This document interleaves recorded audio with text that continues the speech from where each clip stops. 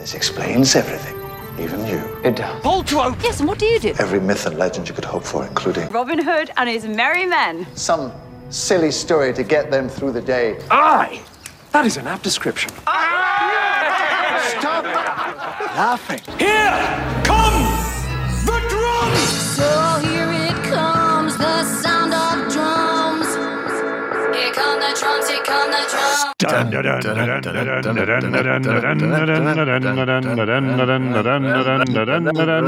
Hello and welcome to Pull to Open, an ongoing quest to watch all of Doctor Who in extremely random order. My name's Chris Taylor. And my name's Pete Paschal. Yeah, Chris and I, we are both writers, fans, journalists who have been addicted to Doctor Who, probably for decades at this point. We occasionally write about the show and always have lots of things to say about it. Oh, yeah. Never short of opinions.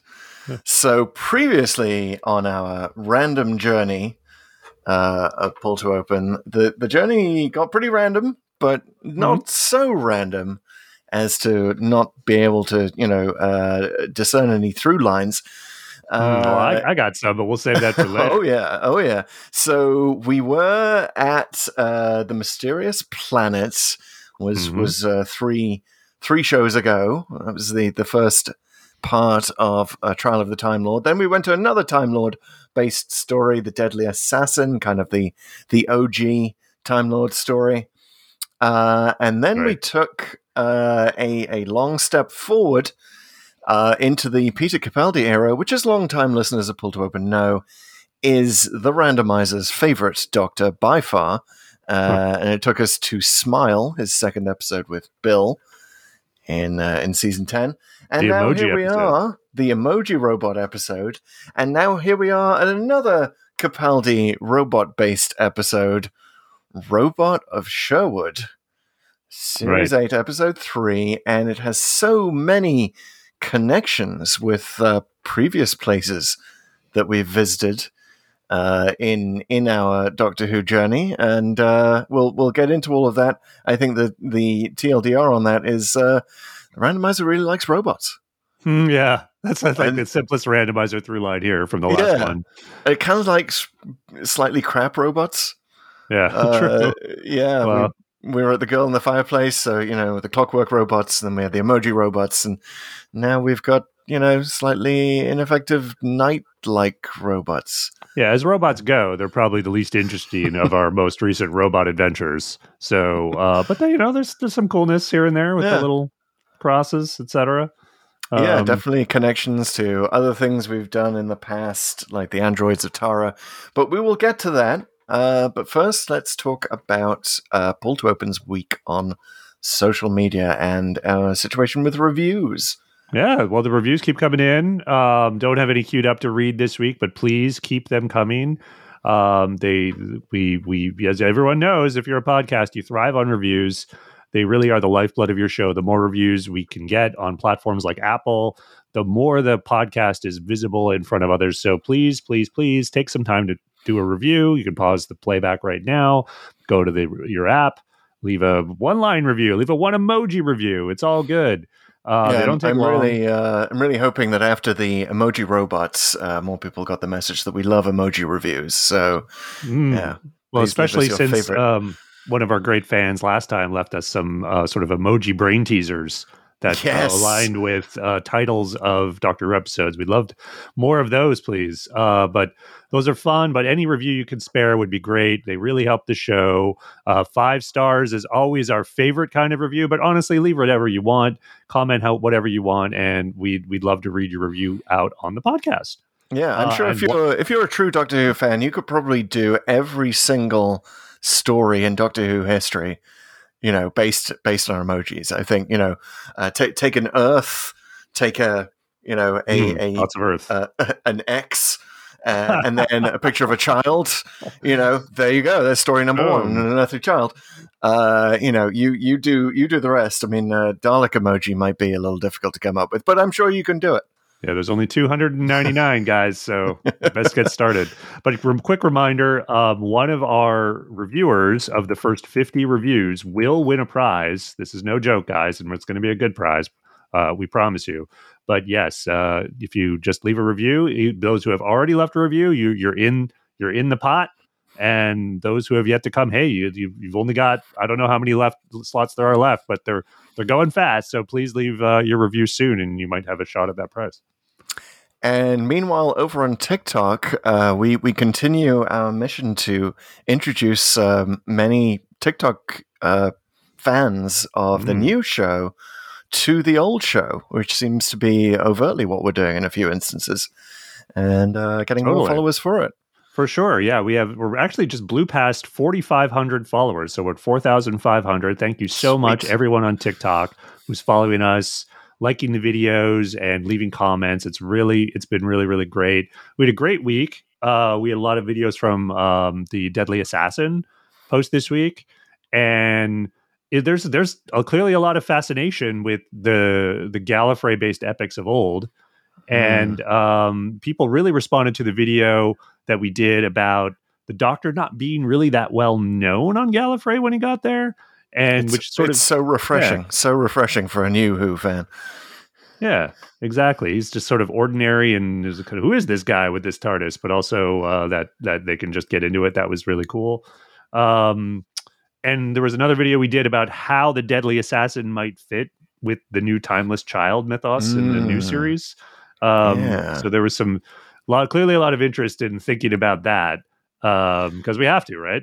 It does stretch the brain, and we do like to do that as Doctor Who fans. We like to take, stuff that was on TV 40 years ago and try to mix it with something that was on TV a couple of years ago, and trying to make it all make sense in our heads.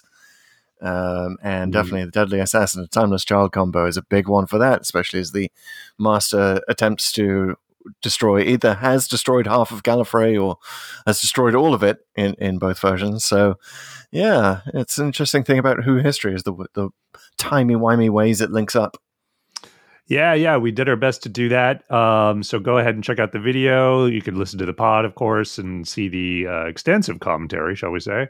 And reminder also, we'll have a prize for our 10,000th TikTok followers. So keep sharing out the videos. Keep sharing out the channel. It's that's some of the best stuff that actually helps when you can sort of organically share a video and someone comes to it. That really boosts the visibility of a video. So tell your friends far and wide about the TikTok channel too. And this brings us to our new feature of reading out the best TikTok comment of the week.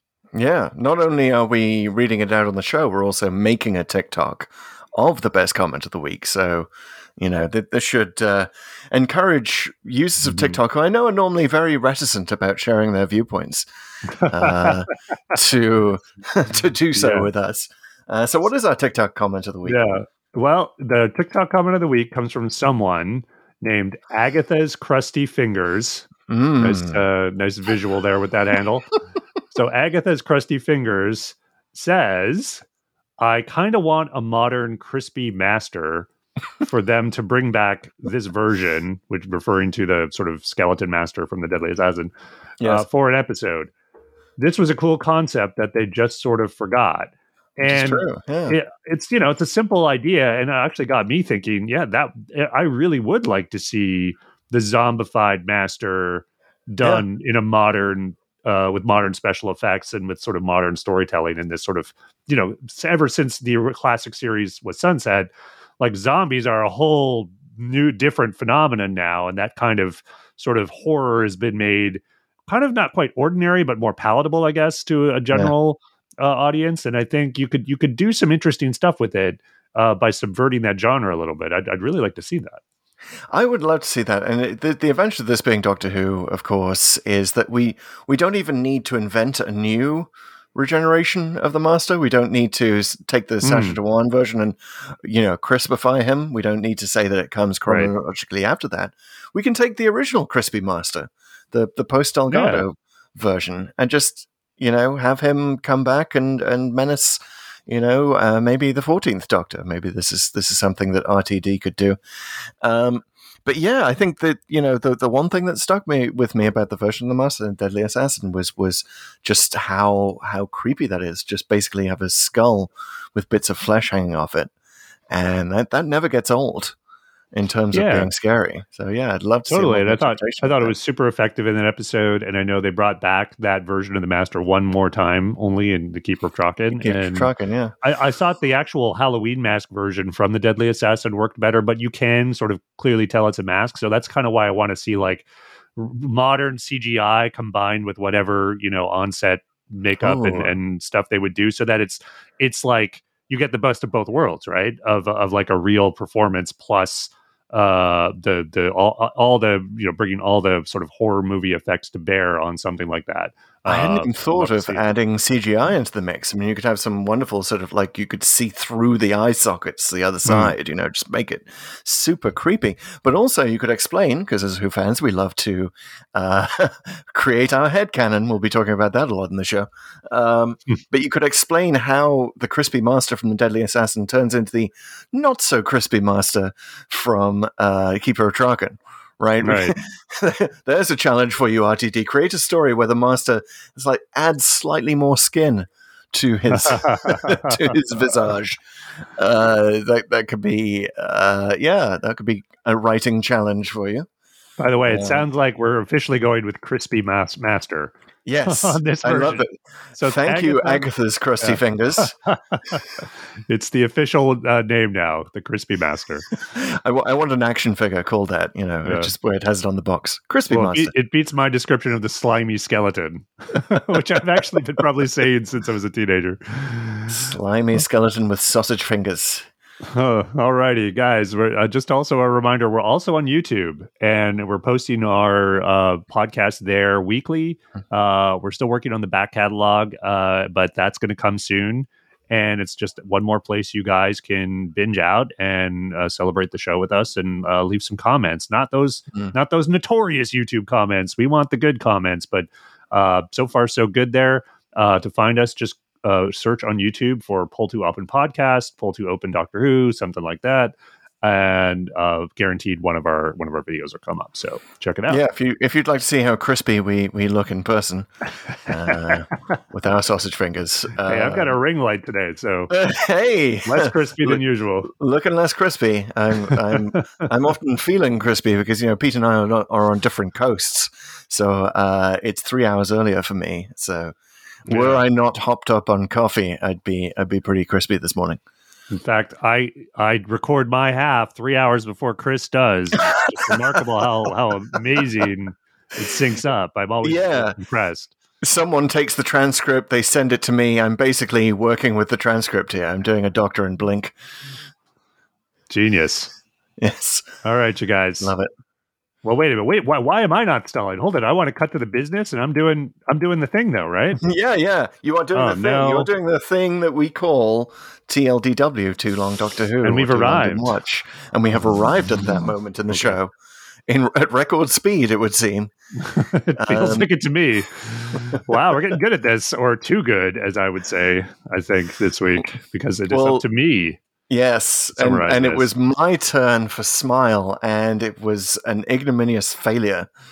I think I can't be the one to join in on your self-flagellation there, because wow, have I overestimated my abilities to summarize Doctor Who in 1 minute as well. So it is the new series that tends to screw us up, because we think that we've got acres of time. Basically, give ourselves a minute to summarize the show for new series episodes, and 30 seconds per old series episode. That often just seems to be, since there was kind of so much padding in the old episodes, it's so much easier when we are summarizing Classic Who, and it's New Who that presents the problem. Some of those went on a long time, those classic ones. Those 6 or 7 episodes, that gives you a nice buffer on those ones. Yeah. I'm looking forward to the next 6 or 7 episode or 10 episode one. Can't wait till we summarize War Games and have a luxurious 5 minutes to talk about that. Yeah, we're gonna we might have to split that one up, right? We'll have to flip it for it or something. Exactly. We'll pause that one for a YouTube commercial in the middle. Always important to put your YouTube commercials at the most annoying part in any narrative. But for Robot of Sherwood, Pete, you have 1 minute to summarize this entire story. You may think it's easy, because this is a, quote unquote light episode. It's a comedic episode. It's kind of basic in a lot of ways, but there are many traps lurking to distract you from summarizing. So are you ready? I'm as ready as a robot laser beam is to bounce off a gold tray.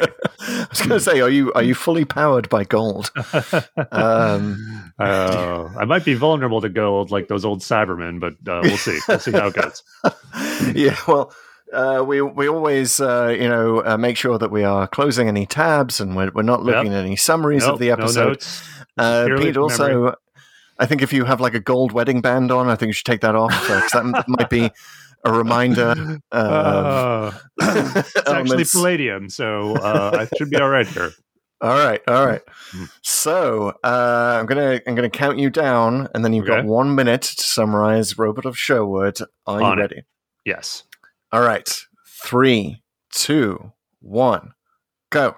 The Doctor and Clara are in the TARDIS, and the Doctor is giving Clara the option to go where she wants to, and she says she wants to go meet Robin Hood. The Doctor dismisses him as a fable, but they go back to 1190, and they actually encounter Robin Hood. It turns out Robin Hood, storybook Robin Hood, is real, and he's there with his merry men, and there's problems because, the Doctor doesn't believe any of this because it's too hot, and there's a bad sheriff, of course, the Sheriff of Nottingham, who's actually working with robots who have crashed from a spaceship and disguised their ship as a castle. 30 seconds. And he's stealing gold from the countryside to melt it down because for whatever reason the ship needs gold. So the Doctor sort of teams up with Robin and his merry men to defeat the sheriff and destroy the robots.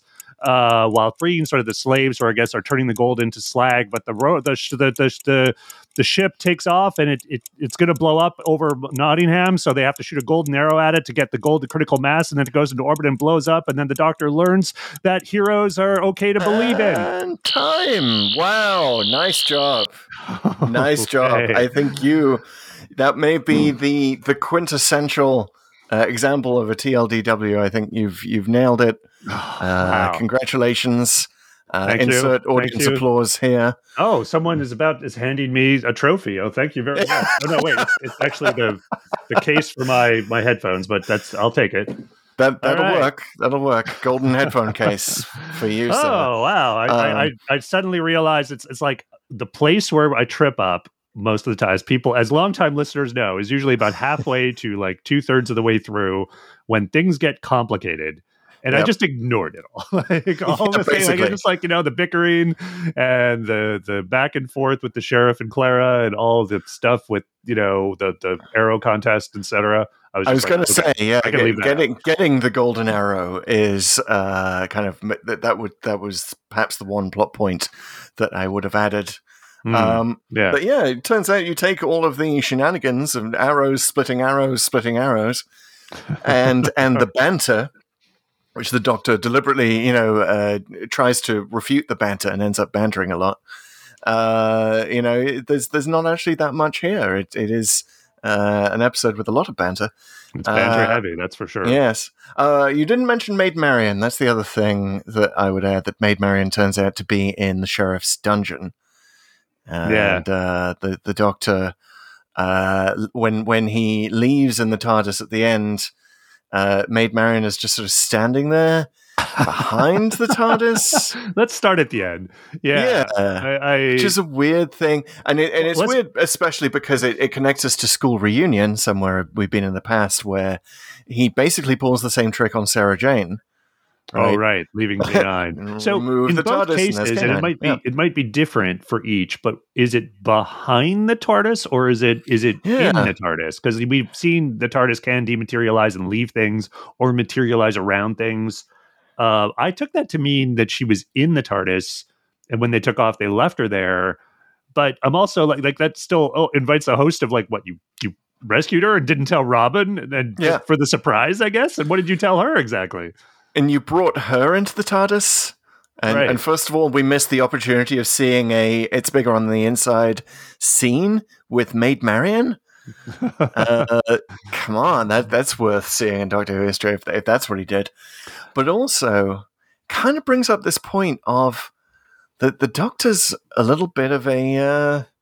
I don't want to say misandrous, but I mean, he definitely likes bringing the ladies on his adventures in the TARDIS and turns his nose up and bringing the historical dudes. I mean, we were recently at Girl in the Fireplace, right? Where the Doctor's all excited to take this real historical figure, Madame de Pompadour, on adventures in the TARDIS with him. You'd think that once he discovers that Robin Hood is real, he might make the same offer to Robin Hood. Why not come along with me, see all of time and space? But no. He meets Maid Marian in the dungeons, gets a kiss on the cheek from her, which he is super excited about, even though this is Capaldi's, no touchy, no huggy Doctor. This is early Capaldi too, where he was full on no touch. Yeah, and apparently at the end we see that he's brought Maid Marian into the TARDIS. So yeah, the Doctor definitely has a preference for the historical ladies. Oh, yes, bringing them into TARDISes. Yes, and he's keeping like that. Again, this isn't an explicit exploration of the Doctor's sexuality, but I less so about what he was doing with Marian and more about his bickering with Robin throughout, and essentially competing for Clara's affections. Is it's dripping with that. So the whole Maid Marian thing, I mean, I just to kind of close the book on it, unfortunately, I kind of like, this is nothing against the actress. I just found like the role is so underwritten, and you're not even invited to know who she is early on, that it's really forgettable, right? There's these weird payoffs that should. I see what sort of the writer, who is Mark Gatiss, who we can talk about a little more in a bit. Love you, Mark, but okay. Whose name I forgot on a recent podcast, so I'm feeling apologetic about that. But yeah, we have issues. Yeah, so I found that part of it just really unmemorable, and it's such a weird. It's not since In the Forest of the Night has a final moment like that. Like, it's almost a beat for beat, like In the Forest of the Night, right? Where the little girl is revealed, and then, Marian's revealed. It's a happy ending for everyone. Everybody lives, whatever. But it's also like just as perplexing if you give it a nanosecond of actual thought. Like, wait a minute, she was in there, and then what were you doing? Hold on, what is this? Robin was in there the whole time, and he didn't know that she was there, and it's just sort of, it's supposed to be a big reveal that we care about when he opens his locket at the end, sees a picture, and we're like, hey, that was the girl in the dungeon who kissed the Doctor. Yeah, it's like a lot of elements in this episode, it's sort of glossed over very quickly, and we're perhaps meant to care more than we do, given the amount of time dedicated to it. Yeah, but I mean, honestly, before we get too far into picking apart why this story sort of fails and is wrecked by some of its weird conceits and ambitions, I will say I did enjoy it a lot more the second time around. And there is a lot of fun to be had in this episode. And I definitely appreciated not just the dialogue and the humor more, but also like the production values are pretty good. I mean, like there's some good choreography with the Doctors fighting Robin on the log. There's great costumes. I mean, I thought Robin Hood and Clara in particular both had incredible costumes, and like the colors and everything. That this is obviously like they're obviously going for a very storybook palette, and they pull it off. Like, this is a great looking, well made episode with a lot of good dialogue. So there's a lot to like here. Yeah, the forest is definitely more convincing than it is in Forest of the Night, which is in the same season in which we visited recently, and definitely more colorful. And they almost make a plot point out of it. They're like, hang on, this is England, and there's no rain. What the hell? Like it's not overcast. It's sunnier and more colorful, which is interesting coming here directly from Smile, which was very color corrected. Right, we commented on that last week. Like how blue Capaldi's eyes were, how bright Bill's colors were. So interesting that the randomizer has taken us to another beautiful, brightly colored. Well, it almost wasn't. I actually listened to the commentary on this one, and the director mentioned that they got lucky with the weather. Like wherever they filmed it, they just had really nice sun every day. And he talked about how they they had Mark Gatiss even on set, and he was ready to rewrite it in case they had, classic English weather. And no, it turned out it was perfect, and it just lined up with the script. So it just goes to show, man, Doctor Who, God loves Doctor Who. Wow, talk about a god complex. There's a theory we could get into. Wow, I mean, talk about the Doctor as the lonely god. We're going to have that sort of the thing that Star Trek did a number of times, of especially in the late unlamented Star Trek V. Where Kirk actually does meet quote unquote God. Interesting that Doctor Who's never done that. He's met many a mythological figure. Don't give them ideas. Seriously. Well, although if anyone's going to do it, go ahead, RTD. You do it. But, I trust RTD to do it. Running into historical figures, I'm sort of shocked. I don't think I thought about this at the time of the first broadcast, but I'm sort of shocked that this is the first time Doctor Who has taken on Robin Hood, the Legend of Robin Hood, in the series at all. They never touched it in the classic series, and it took until Capaldi, and here in Series 8, to actually, why not? Let's go do it. So it's like, all right, how did you miss that? Before we get into this episode, one of the things I love about doing Pull to Open is that it sends me down historical rabbit holes, and I end up doing a lot of research. I was a historian by training, and I dove deep into the Robin Hood legend for this. So, I will bore you all to death with that in a minute. But first of all, we should mention the fact that the mythology of Robin Hood is very much discussed in this story. And there's a scene where Robin is shown by the Doctor. He's on the ship, and he's got this, he's showing that, they do have all of this Earth mythology on board, all this Earth data. And he goes through the historical images of, the figure we know as Robin Hood. And there's a brief shot of Patrick Troughton. Yes.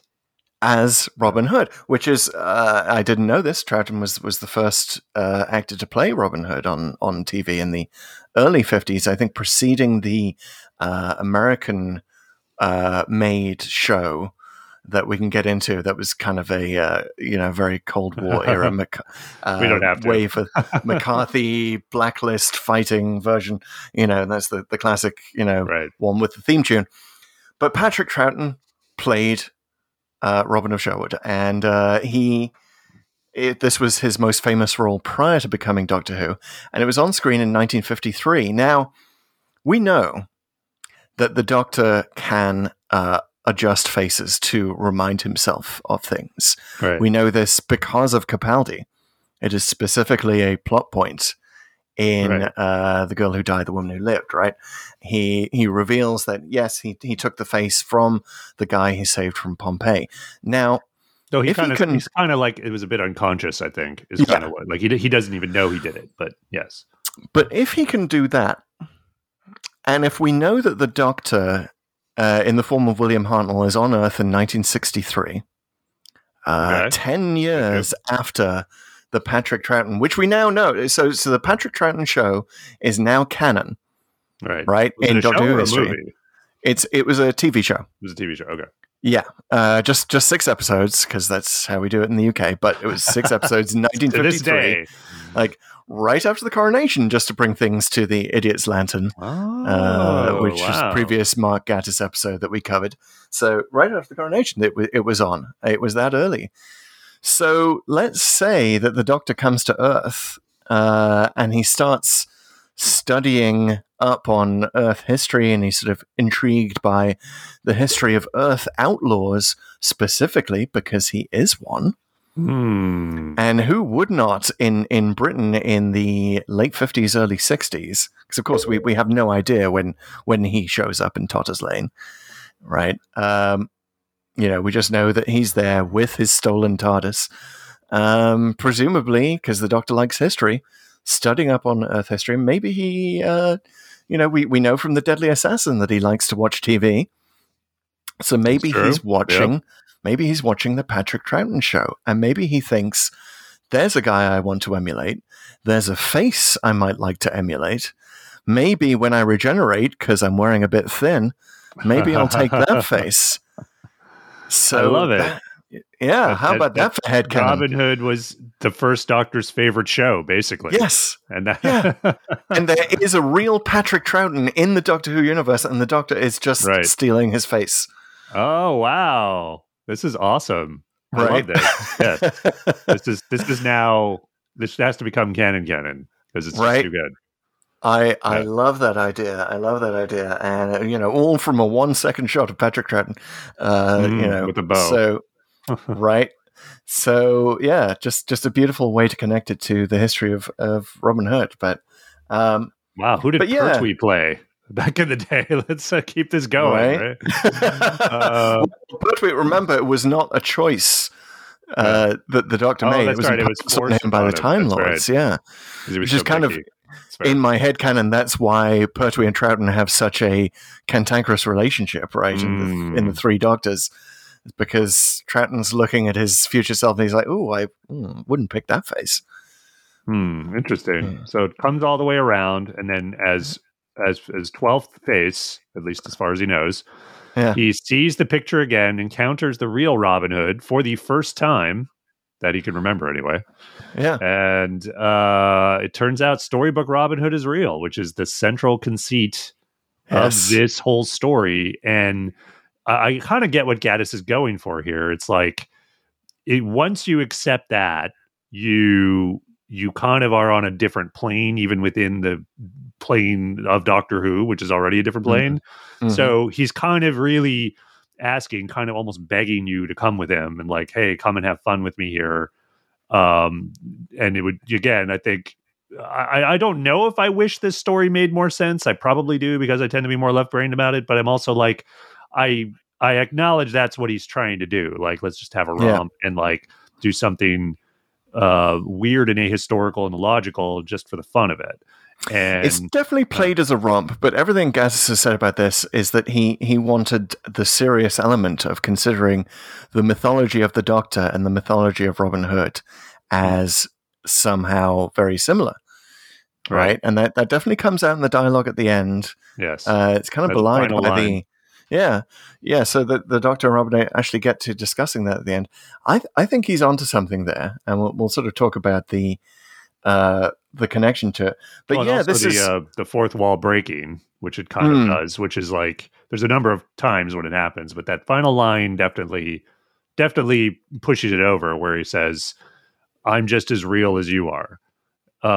Which is sort of factual, true on a couple of levels, a couple of important levels. And I think it's a good line. Again, I just wish it kind of hit harder. Like, I wish the story behind it was I could get behind more to really sort of cheer it on. But I get it. It works on paper and execution, again, kind of not as memorable as I think. Well, it's very, very interesting to draw a connection between this episode and one that would air several months later, which is Last Christmas. Right. Which also deals with the Doctor dealing with a mythological figure, Santa Claus, who in that instance turns out not to be real. Right. But there's definitely an element of I'm as real as you are, Doctor. And the Doctor sort of trying to prove that Santa isn't real, which is very much how he starts out here, trying to take hair samples from the Merry Men, trying to take blood samples. There's a joke about, just please pee into this cup. I like my favorite one was when he pulls out the blood sample from, I think it's Alan-a-Dale, and says, "Oh, if this was real, you'd only have 6 months to live." And he's like, "But I'm real. Goodbye." It's like, poor Alan-a-Dale. He's a hard living guy, I guess. Yeah, seriously, it's always the musicians that die young. It's true. But let's talk about this. This may be my chance to jump down the rabbit hole of history, but I'm going to do it in an interesting way, and I'm going to propose to you the possibility that Robin Hood himself is a Time Lord. Oh man, dude, you just blew my mind with the Troughton stuff. Now you're going further. All right, Chris Taylor, you have the floor. If you dig into Robin Hood's history, you find you can spend ages like searching for the historical Robin Hood, right? And you get blocked at every turn because there are many, many Robin Hoods that could be candidates for the original historical Robin Hood. Maybe it's also Robin Goodfellow, who was an ancient pagan sort of symbol of the forest, kind of a god of misrule, lord of misrule kind of figure. So it may be connected with that. But also, what you find out in the historical record is there are tons of Robin Hoods. Tons of them, because Robin was short for Robert. Hood was a surprisingly common last name. In fact, if you know the name Hudson, that actually literally means son of Hood. Oh, okay. Yeah. So it's rendered in the record as Hood or Hod or Hud sometimes. Like it's all over the place as spellings and names were.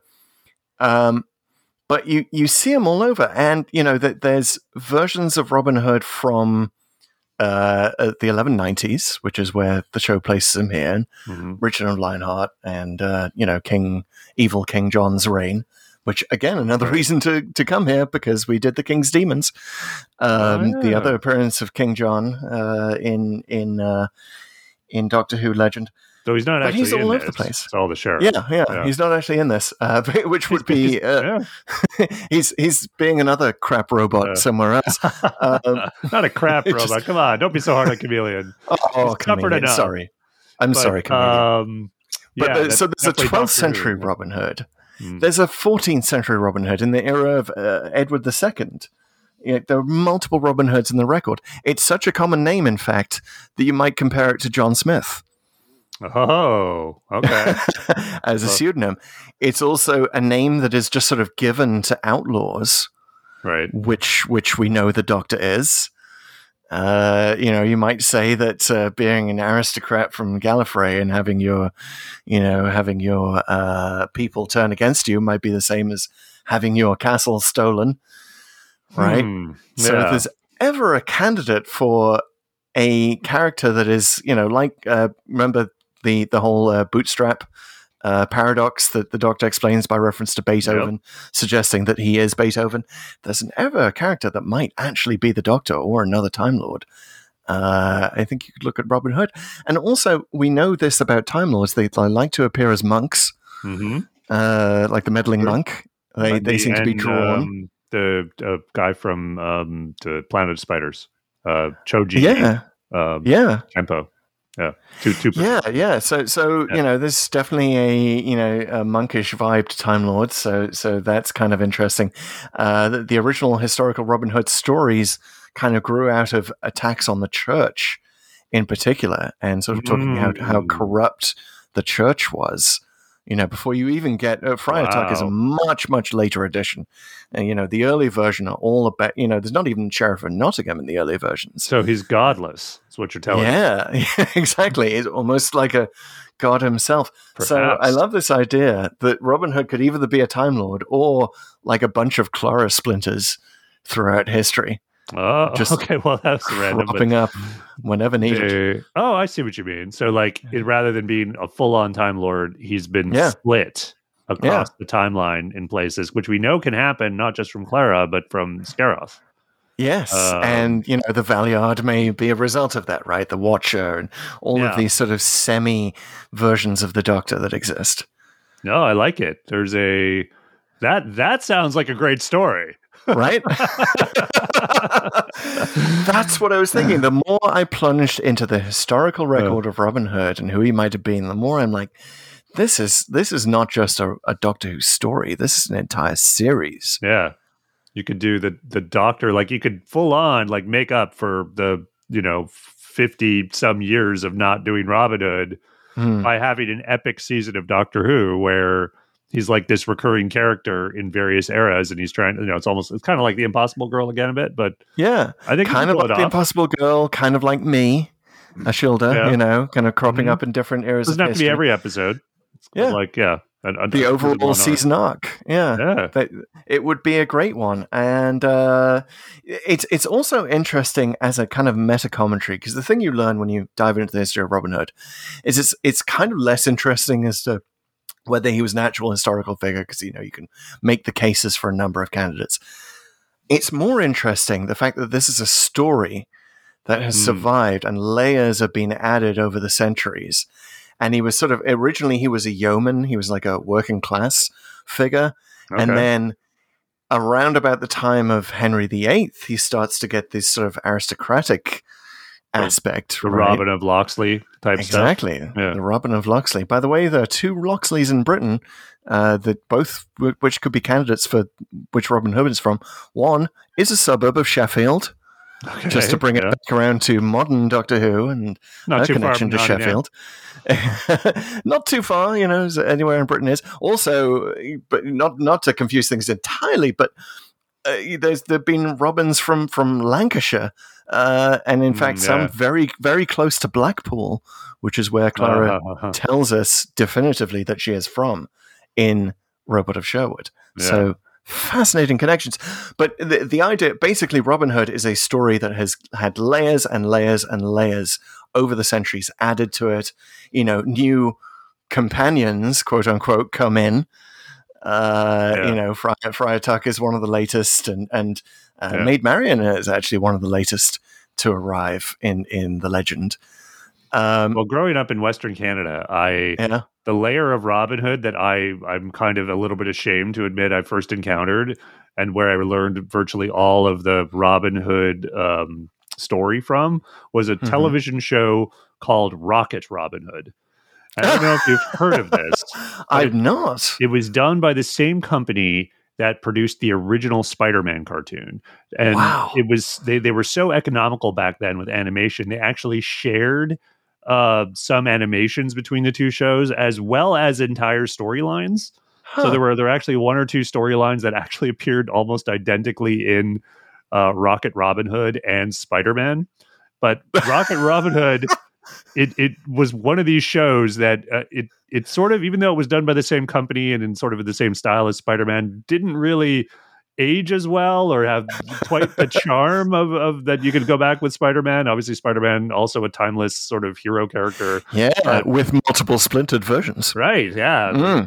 Very, very, they've definitely explored that a lot. But the Rocket Robin Hood, it's kind of funny how much, like, I guess because it was my first encounter with Robin Hood, I guess, like, it's funny, like, thinking, like, when I started watching real Robin Hood, having to translate the sci-fi cartoon version. Wait a minute. So electro quarterstaffs are just quarterstaffs, and it's like, what's a quarterstaff? And like guards working with space backwards and stuff. Yeah. It was very, very interesting. But it was like, it's funny how like it just translated perfectly. Like, instead of Sherwood Forest, it was like Sherwood Asteroid. That's fabulous. It reminds me, there was a comic book series in the early 80s called Camelot 3000. Yes. I'm familiar. Yeah. A lot of people, that's their first encounter with the King Arthur legend, right? So they had to kind of work their way back from the science fiction version to kind of like what was the medieval version of this? So that's a perfect version of that. But the reason I'm thinking that sort of in a meta context, Robin Hood is perfect for Doctor Who and is very Doctor Who-esque is because it is this sort of over the centuries, different layers, the stories have been added, different balladeers, it started out as a ballad and then, it was first written down in like the 17th century and then, Victorian authors had their crack at him. It's kind of like Doctor Who itself, right? Yeah. The show. Reboots, different layers added to the legend. Sometimes he's more aristocratic than others. Sometimes he's more of a god than he is in other versions. So it really is just, more perfect than perhaps even Mark Gatiss knew as an analogy for Doctor Who. Yeah, and probably even more so than Santa Claus, even though I'd say that story works better. It's like the way you describe it, the richness of both tapestries, you kind of want to get these guys together, like it's kind of one of these inexplicable things and it makes a ton of sense. It's for whatever reason, the analogy that I'm drawing up is when, this was like 10 years ago, I think there was a lot of clamoring to see the 24 universe meet the Die Hard universe, which kind of like, you might not think that's the first, but they're very, like in terms of main characters and their invulnerability and the things they sort of go up against, like very similar tapestries that you just kind of logically want to think, of course they'd be sort of in the same universe, or at least similarly treated, to the point that they would weave together very neatly. I love that. Yeah. I love that idea. Just remake Die Hard, but do it with a split screen. And a lot of and have that sort of 24, clock music coming in. That's fantastic. But yeah, it's kind of annoying that Mark Gatiss kind of reduced it to what we get with Robot of Sherwood, especially because he very definitively comes down on the side of this is a real character, that he really existed, and he really existed as an aristocrat. Right, yeah. Which is sort of a layer that was definitely, we can say this about this sort of, if you go back through the archaeological layers of the Robin Hood legend, he was very definitely, for the first few centuries that we have stories about him, he was a yeoman. He was a working class figure. He was an outlaw. He was a bandit. He wasn't an aristocrat. That only comes along when he sort of gets appropriated by playwrights in London, and they sort of start putting on this posh play version, and it's like, oh well, he has to be an aristocrat who lost his land, right? And that's kind of when they start writing about him being in the reign of King John, right? Okay. And then it becomes kind of a metaphor that someone like Henry VIII can use, because first of all, he's anti cleric, he's anti sort of the corrupt church, which Henry VIII kind of swept away with his new church. But secondly, he's an aristocrat. He's, he might be on the side of fairness, but also he's beholden to the true king, and he's against the false king. Yeah, and that I think that narrative really came through in like the Kevin Costner version, which was the most popular version for a long time, and I think a little bit of this is a bit of a reaction to that. But yeah, like I remember in that movie, it is Robin of Locksley, and he has lands, or his father did, and when he comes back home from the Crusades, everything's gone to shit because of the king, and now he has to be an outlaw. But I do think for that movie, and if you remember that movie, like Alan Rickman's in it, and he basically steals every scene he's in. I do feel like the Sheriff of Nottingham here kind of underplays it a bit, maybe I think because of that sort of very well-known performance. I think a lot of actors who encounter this role don't want to basically want to avoid getting in the orbit of Alan Rickman. And because of that, I don't think he's quite as memorable as, say, Tom Riley as Robin Hood. Let me find that. What was the sheriff? Ben Miller. Ben Miller played the sheriff. It was good. I mean, I really liked his scene with Clara with the dinner, but he never quite goes beyond a certain range, and it's a little weird. He's just a standard issue baddie. He's standard issue bad guy. Yeah. And it's interesting that the one line I remember from the Alan Rickman / Kevin Costner version is Locksley, I'm going to eat your heart out with a spoon. Which is interesting. It's a spoon. It's always with the spoon, and that's kind of the only thing I remembered before we rewatched this. The only thing I remembered about Robot of Sherwood was the fact that the Doctor fights Robin Hood with a spoon, which, by the way, again, we just need a little bit more there. Yes, he pulls out the spoon in the TARDIS, but he's sort of like he's supposed to be eating a dessert or something. We don't see the dessert. Yeah. It's just kind of weird. Well, it's also like, I mean, some throwaway line about it being Dwarf Star alloy or something, because it's like, why wouldn't the sword just chop right through it if it's a real sword, right? Like, or again, once you start complaining about the things, and maybe we should just list them off and get all the absurdities out of the way once we're done here. But, you kind of feel like, well, that's not the point, and I feel bad for even doing it. Again, I love the choreography. I love what's going on there character-wise. It's just like, wait a minute. Like, I when you watch this the first time, this is the first bit that really takes you out of it, right? Like, beyond just like him being Robin Hood, storybook Robin Hood, you're like, okay, wait a minute. Now he's fighting him with a spoon. And you really, this is kind of, I think this is the decision point as a viewer. Like if you're basically like, either I'm going with it, or I'm like, I can't go with you on this, guys. It's just too silly. So if you do decide and force yourself, as I did this time, to make the former choice, which is okay, I'm going with it, you have a great time. Otherwise, you're just like, come on, man, this is totally silly. And the Doctor even comments on that. There's another fourth wall breaking moment in the arrow contest, which at least they explain. Yes. But it's the like doctor this is getting silly. Basically used a homing device. The doctor cheats. Rule number 1: the doctor cheats in arrow-based contests. But it's interesting. You mentioned the Kevin Costner movie, which, by the way, is another example of the layering of the Doctor Who legend. A relatively recent addition to the Doctor Who legend is the figure who's played by Morgan Freeman in that movie. That's a good parallel. I like a that. Moorish character who's sort of he's called Azim in the film. That's a 20th century addition to the legend of Legend of Doctor Who. Legend of Robin Hood is the appearance of a Muslim or Moorish character. Well, and also for a different style, of course, but to comedic effect in both places, right? Because the Doctor and Robin Hood bickering is probably the highlight for comedy. And I remember back in that movie, there were because Azim is so the straight man, and there's a lot of sort of frustration with his ways of helping when he feels like it, and various other things that leads to moments of comedy. Yes.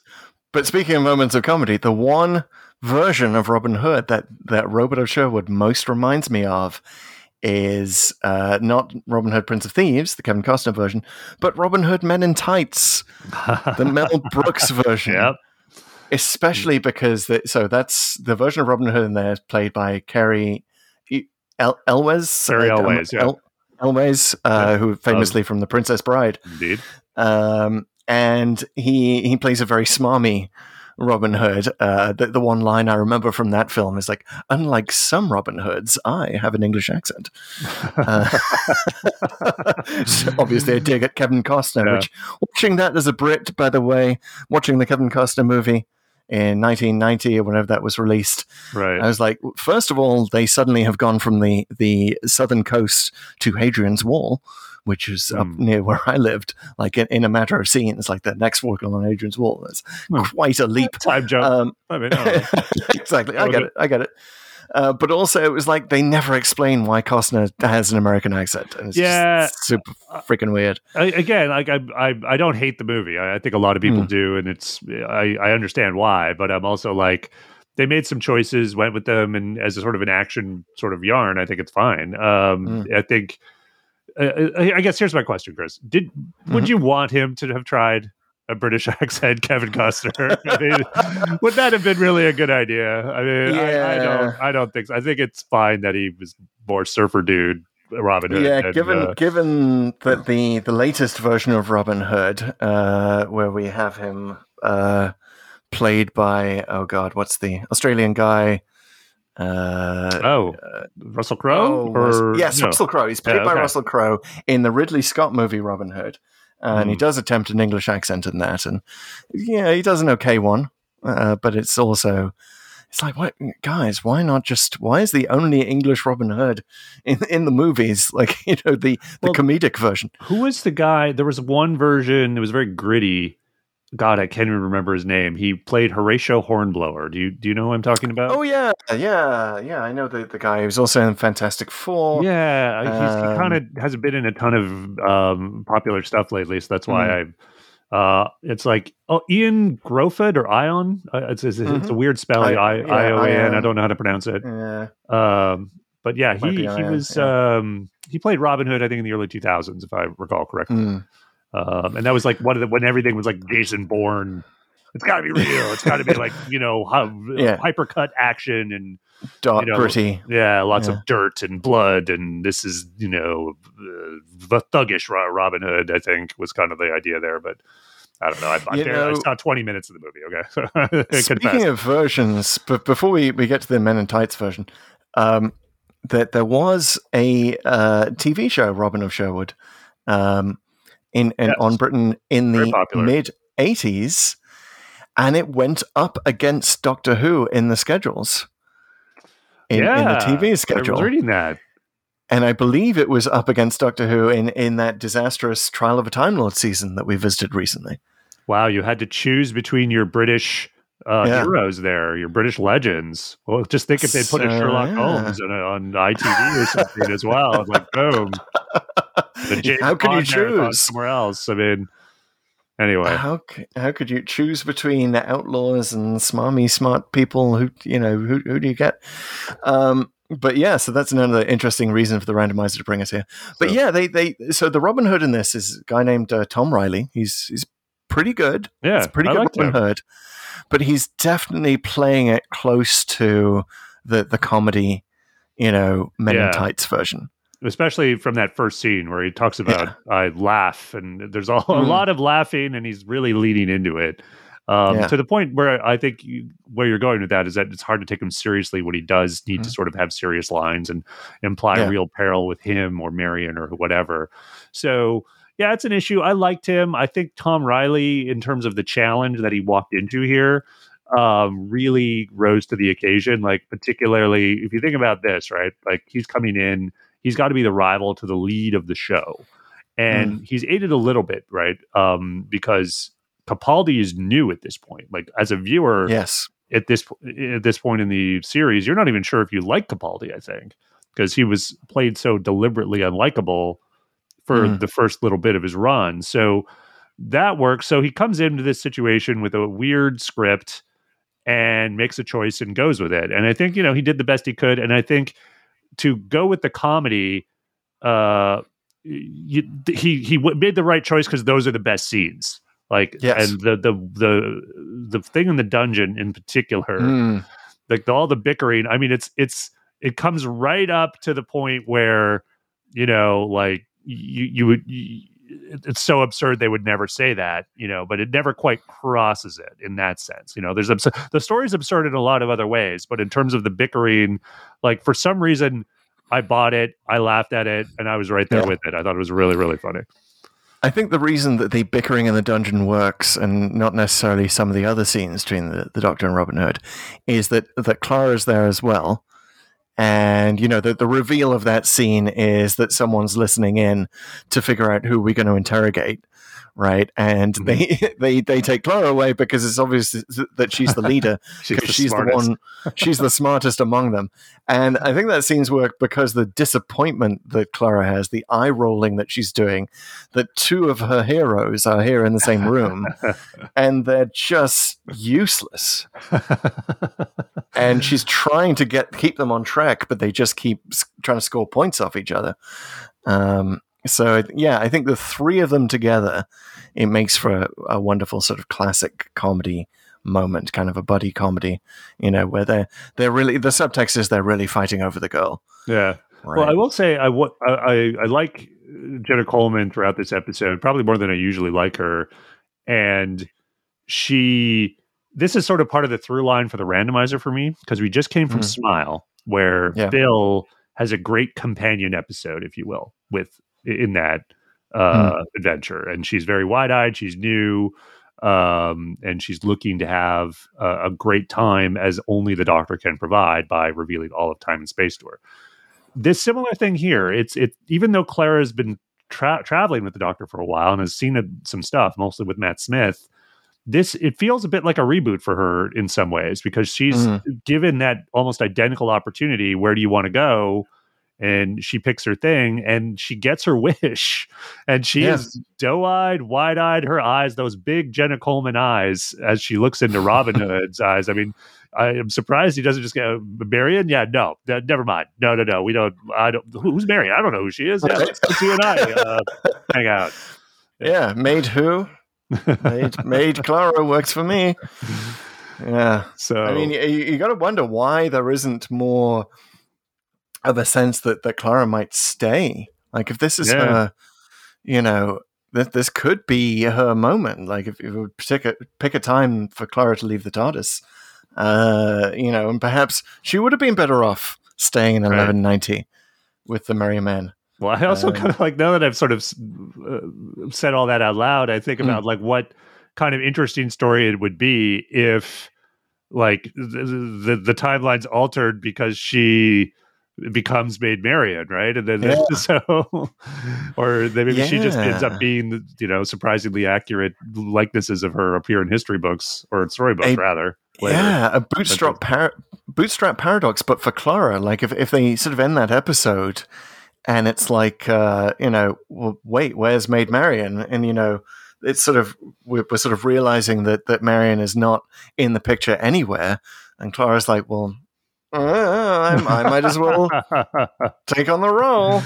Oh no, guess I'm gonna to hook up with this dashing historical figure. Yep, exactly. I put the stress on. I look fabulous in it.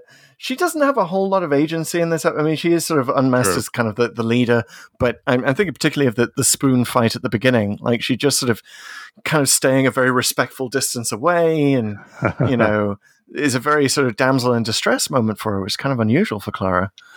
Sort of being fought over almost, even though that's not why they're fighting.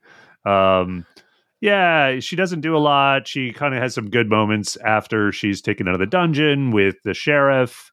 But then she basically gets thrown out of a window with Robin Hood and is just essentially along for the ride, right? And she comes back, and it's a neat little moment where the Doctor realizes that he was completely wrong about Robin Hood, and you know, is aghast and says, "Oh, he's a legend." And then he calls up from the rafters, "Oh, you flatter me, sir," or something. I forget what the line is. But then he comes down in that classic Errol Flynn fashion, with the dagger in the tapestry, which, can I just say again, I think I need to list off all the absurdities, but this one, like it's just physically absurd. Like, not just that it would cut that slowly, but like the way he's positioned, like he'd have to have a bicep 10 times the size of Little John's for him to like stay in that pose all the way down with Clara on his back. Like, just impossible. Yeah, they definitely play fast and loose with physics and science in general in a lot of ways. Like, using gold is a bit hand wavy, and firing a golden arrow into the engines, like give it a bit of a boost by firing a single golden arrow into I'll again, I will give the director some credit here, because he got a lot of things right, but he did say in the commentary that he'd wished the arrow actually had gone into the ship, and that it wasn't just hitting it on the outside, which was totally ridiculous. Also, like, why did the ship have to leave right then and there anyway if they didn't have enough gold? Like, they keep saying they're not at 100%. Like, what's the rush?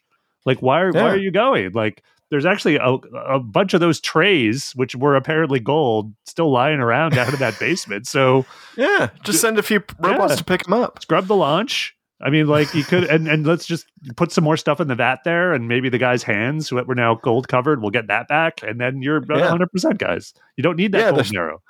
The sheriff himself could be a part of the fuel. Do you think it was clear enough, by the way, that the sheriff was a robot? No. Spoiler alert. I actually I didn't get it at all, and I had to read a plot summary, and like, because there's like one line, and it sailed right past me, where he says it's like half machine or half engine.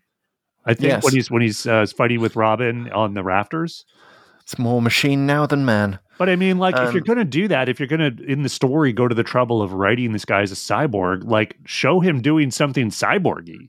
Like, you know, like, how does it add to the story at all? So they were hampered by news events, as we often are in the journalism trade and the entertainment business. Right. News events conspired, and there was a scene where the sheriff is beheaded, and makes it clear that that the sheriff is a robot. They filmed this scene, and then they pulled it because this was right around the time that ISIS was active, right? And they were, beheading people in YouTube videos. Yeah. And the BBC decided it would be too insensitive to have a robot sheriff of Nottingham beheaded in an episode of Doctor Who.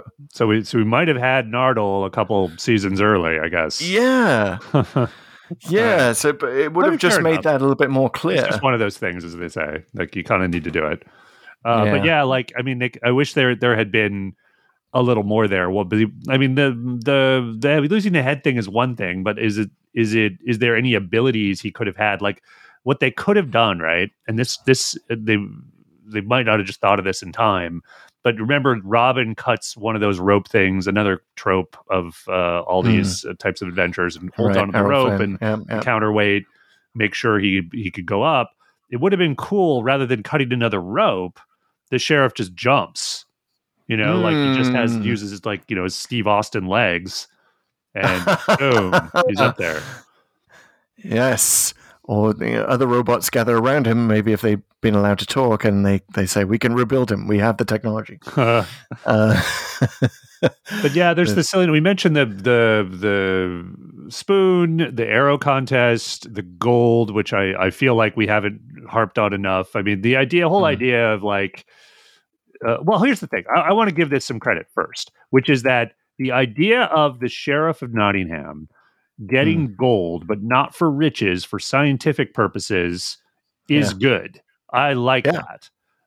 It's just when the reveal is that the ship is powered by gold, or like, and there's these absurdly big circuit board things, which is like, why would anything need to be that big? At least they don't show people lifting it, but one of the things they seem to forget is that gold is really heavy, right? Like, so admittedly, those are robots, but they never show that, play into it. And the big sort of gotcha I'll throw on this is that, well, a gold arrow, assuming it is like more than just the outer layer, would be so heavy. Like there's no way it could ever reach a spaceship. Again, I feel like I have the need to throw a lot of nitpicking out all at once before I explode, but there's just so much of it in this episode, it's hard to know where to start. Yeah, and that firing at the arrow at the end, yes, it's a nice idea in theory that the Doctor and Robin and Clara all have to pull together to fire that final arrow. But could they really send it that high? It's just a ridiculous height for a longbow. Yeah, and I don't mean to be too humorless about that.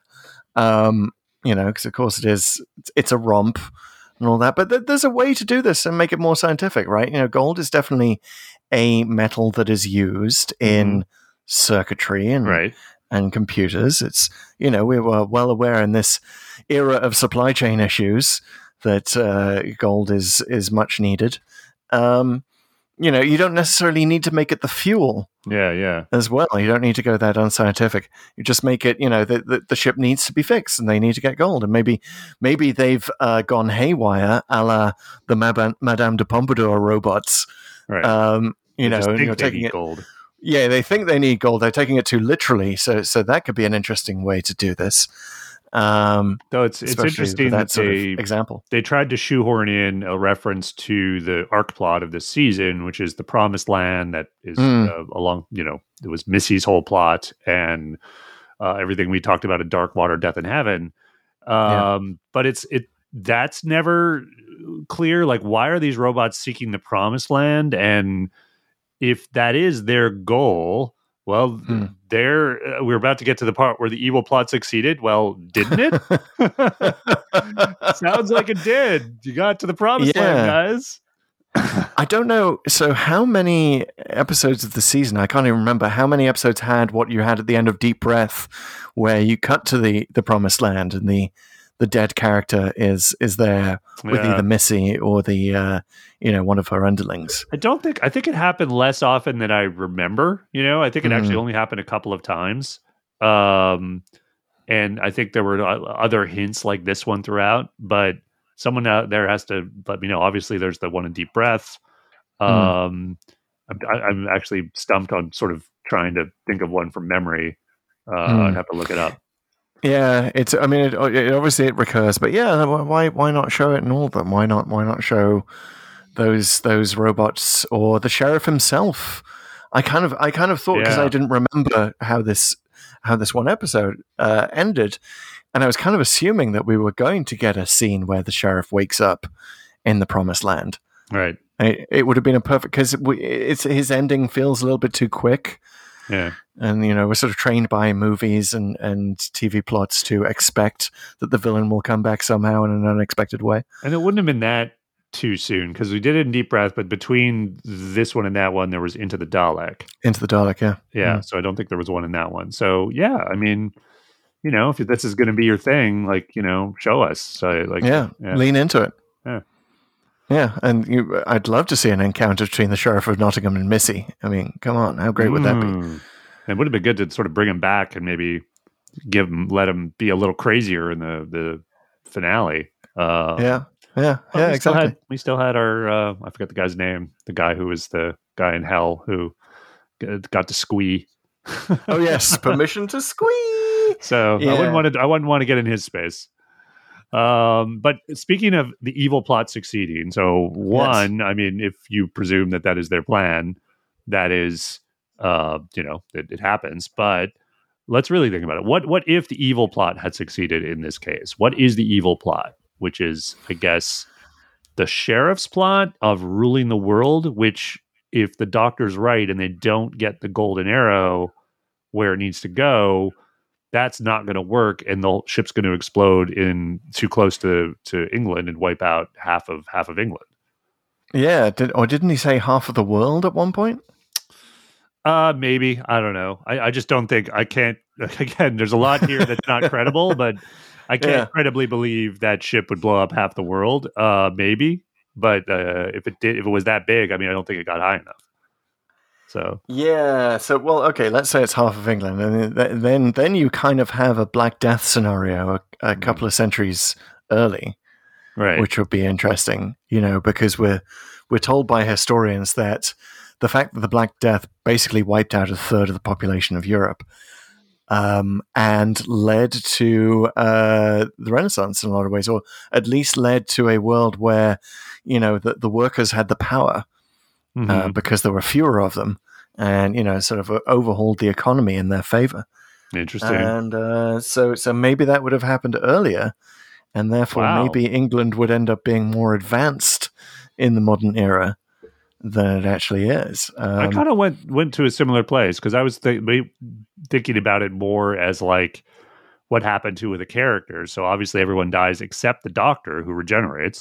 So we get Whittaker in 12th century England, and I thought maybe she would set about sort of righting the wrong, trying to help rebuild England into something close to her memory, and sort of inadvertently becoming kind of a Prince John figure. Or, well, actually inadvertently becoming a Robin Hood figure, because of course she has a hoodie. She's well, boom, guys, it's obvious. There you go. It writes itself. But also, I would make a slight amendment to that, which is if King John is chameleon at this point, maybe he's more likely to survive the explosion. Right, because he's off somewhere. I forget the Lord's name. So maybe he's all right. You know who else we have to think about is the First Doctor, who is here on the planet in the Crusades. With Richard of Lionheart. So you have to consider whether he would survive this explosion. If he does, he would definitely see it all the way there in the Holy Land, right? He'd see this massive explosion that destroys half of England. He's like, hang on, King Richard, maybe step into my TARDIS, let's go back. Well, he can't steer the TARDIS, though. Yeah, well, that's true. They'd bring the TARDIS in a boat. It would go.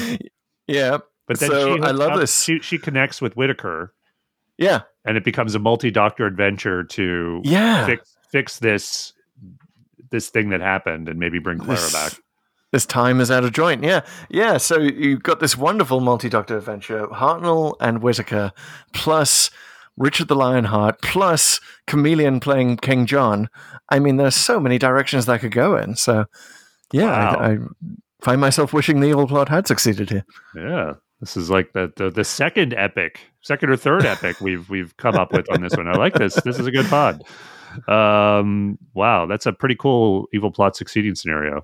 So seriously, other question that we always like to tackle in every story we look at is, where is Clara, and not the character who's right there throughout the episode, the Splinter version. You didn't see her? She's in this episode. Oh, I saw her just as Robin saw her.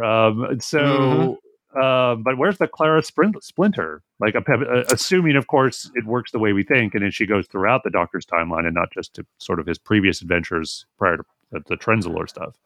Where would she be? An interesting question. Did you have an idea? Well, we often use this to fill in plot holes, and to my mind, the Golden Arrow thing is the biggest plot hole here. So maybe she sneaks in. Maybe she is, a 12th century Clara who was, just born there, and she knows that what she has to do is sneak into the camp when they're passing that golden arrow around. This is a very interesting scene where they're passing the arrow around. Yeah. Everyone gets a turn with it. Maybe Can you give it back, sir? Give what back?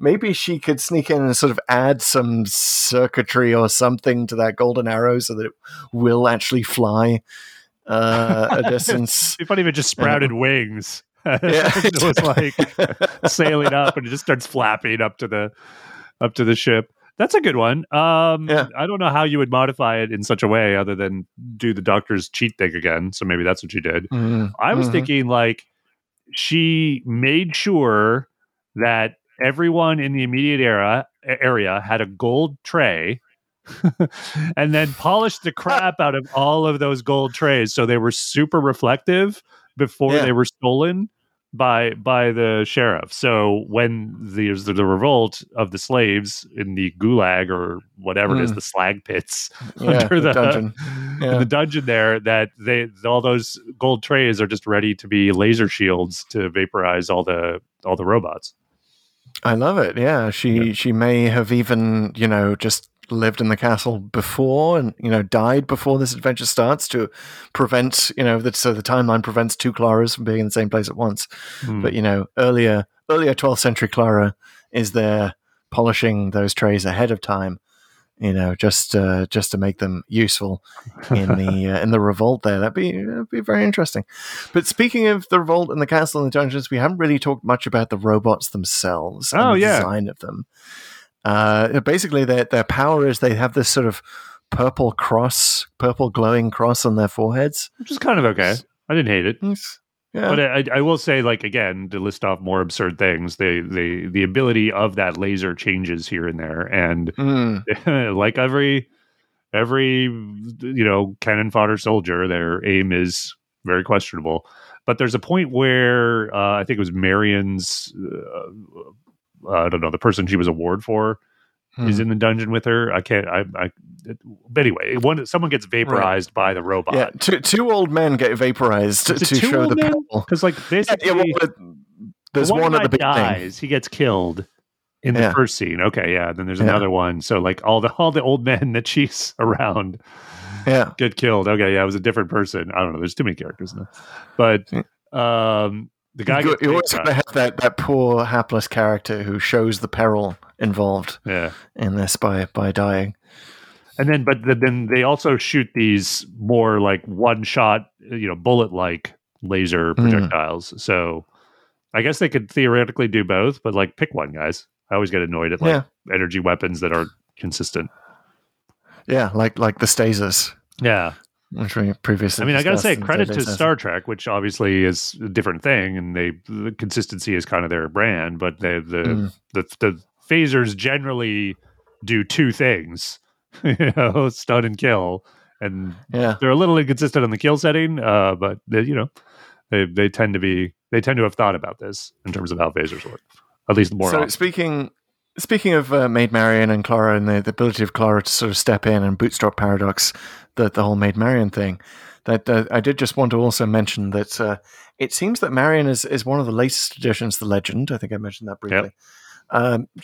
It was actually there was a French legend of Robin and Marian that seems to predate the English Robin legends. Oh. It seems to have just been an entirely different Robin. Okay, but just at a certain point, and it's all about it's some sort of ballad called the Game of Robin and Marian, Le Jeu de Robin and Marian, and that may have just been grafted on to the Robin Hood legend at some point, so that Robin, gets a love interest. That sounds very French. Right, exactly. Different planet, as the Doctor would say. Indeed, and there was a lot of back and forth between the French and the English in this era, because of course we owned a bunch of France, and Eleanor of Aquitaine and all of that.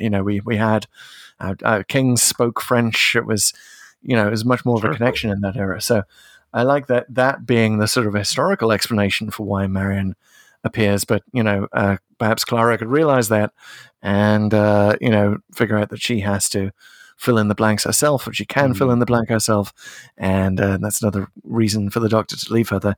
Which, for all those Clara haters out there, or for all those people who feel that Clara should have stayed in the Matt Smith era and maybe not outstayed her welcome so much in the Capaldi era, this would be a good jumping off point for her.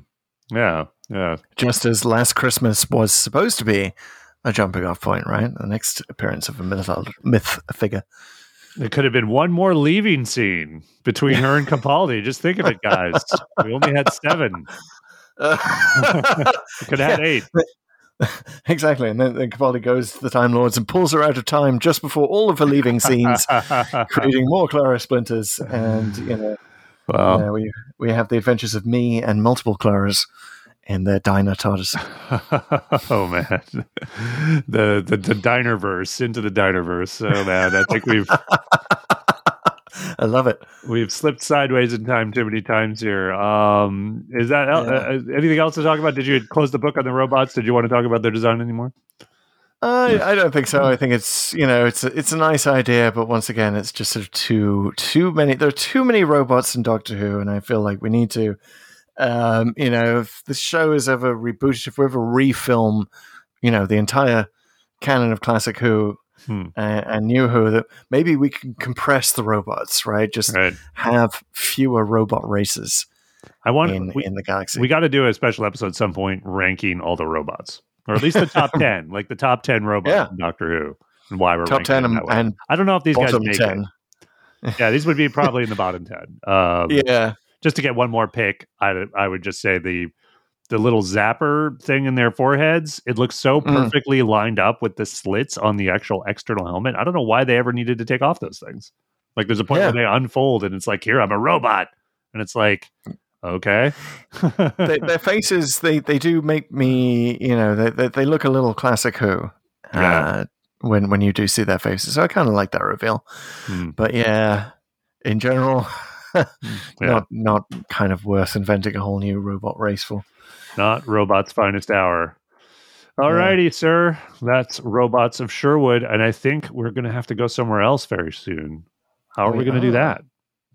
We're going to use the randomizer, which is composed of 2 elements. We have the Codex, which is the spreadsheet of all of the Doctor Who stories, which Pete has control of, and then I have control of the Executor, which is random.org, which uses atmospheric noise rather than computer algorithms to generate random numbers.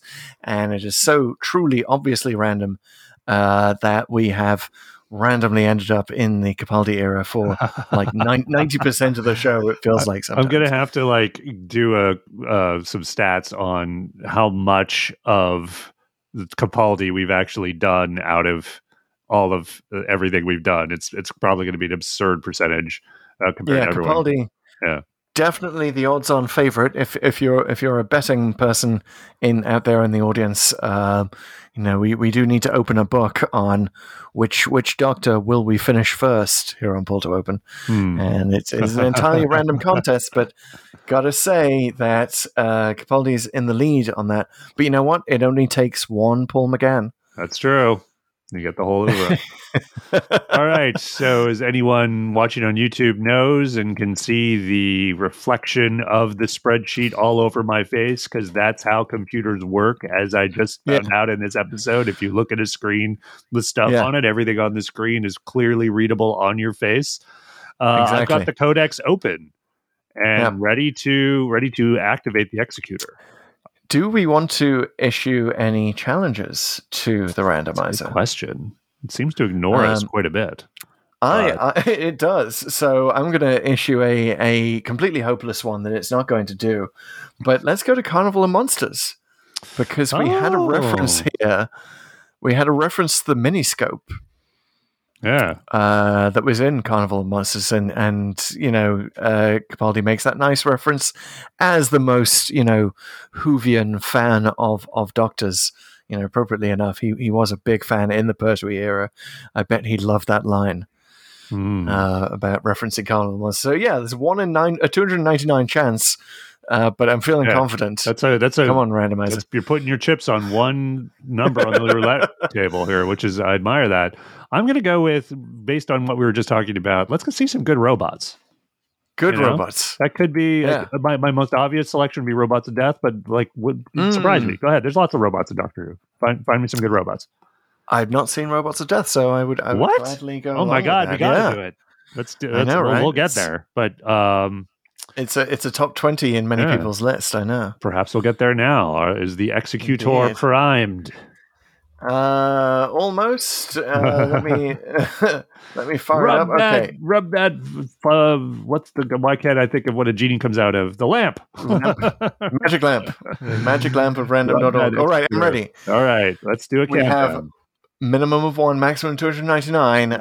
Let's get into our TARDIS and get away from Sherwood Forest and find out where we end up. So ready. Let's activate in 4, 3, 2, 1. Don't blink. 111. Ooh, here we go. We are at State of Decay.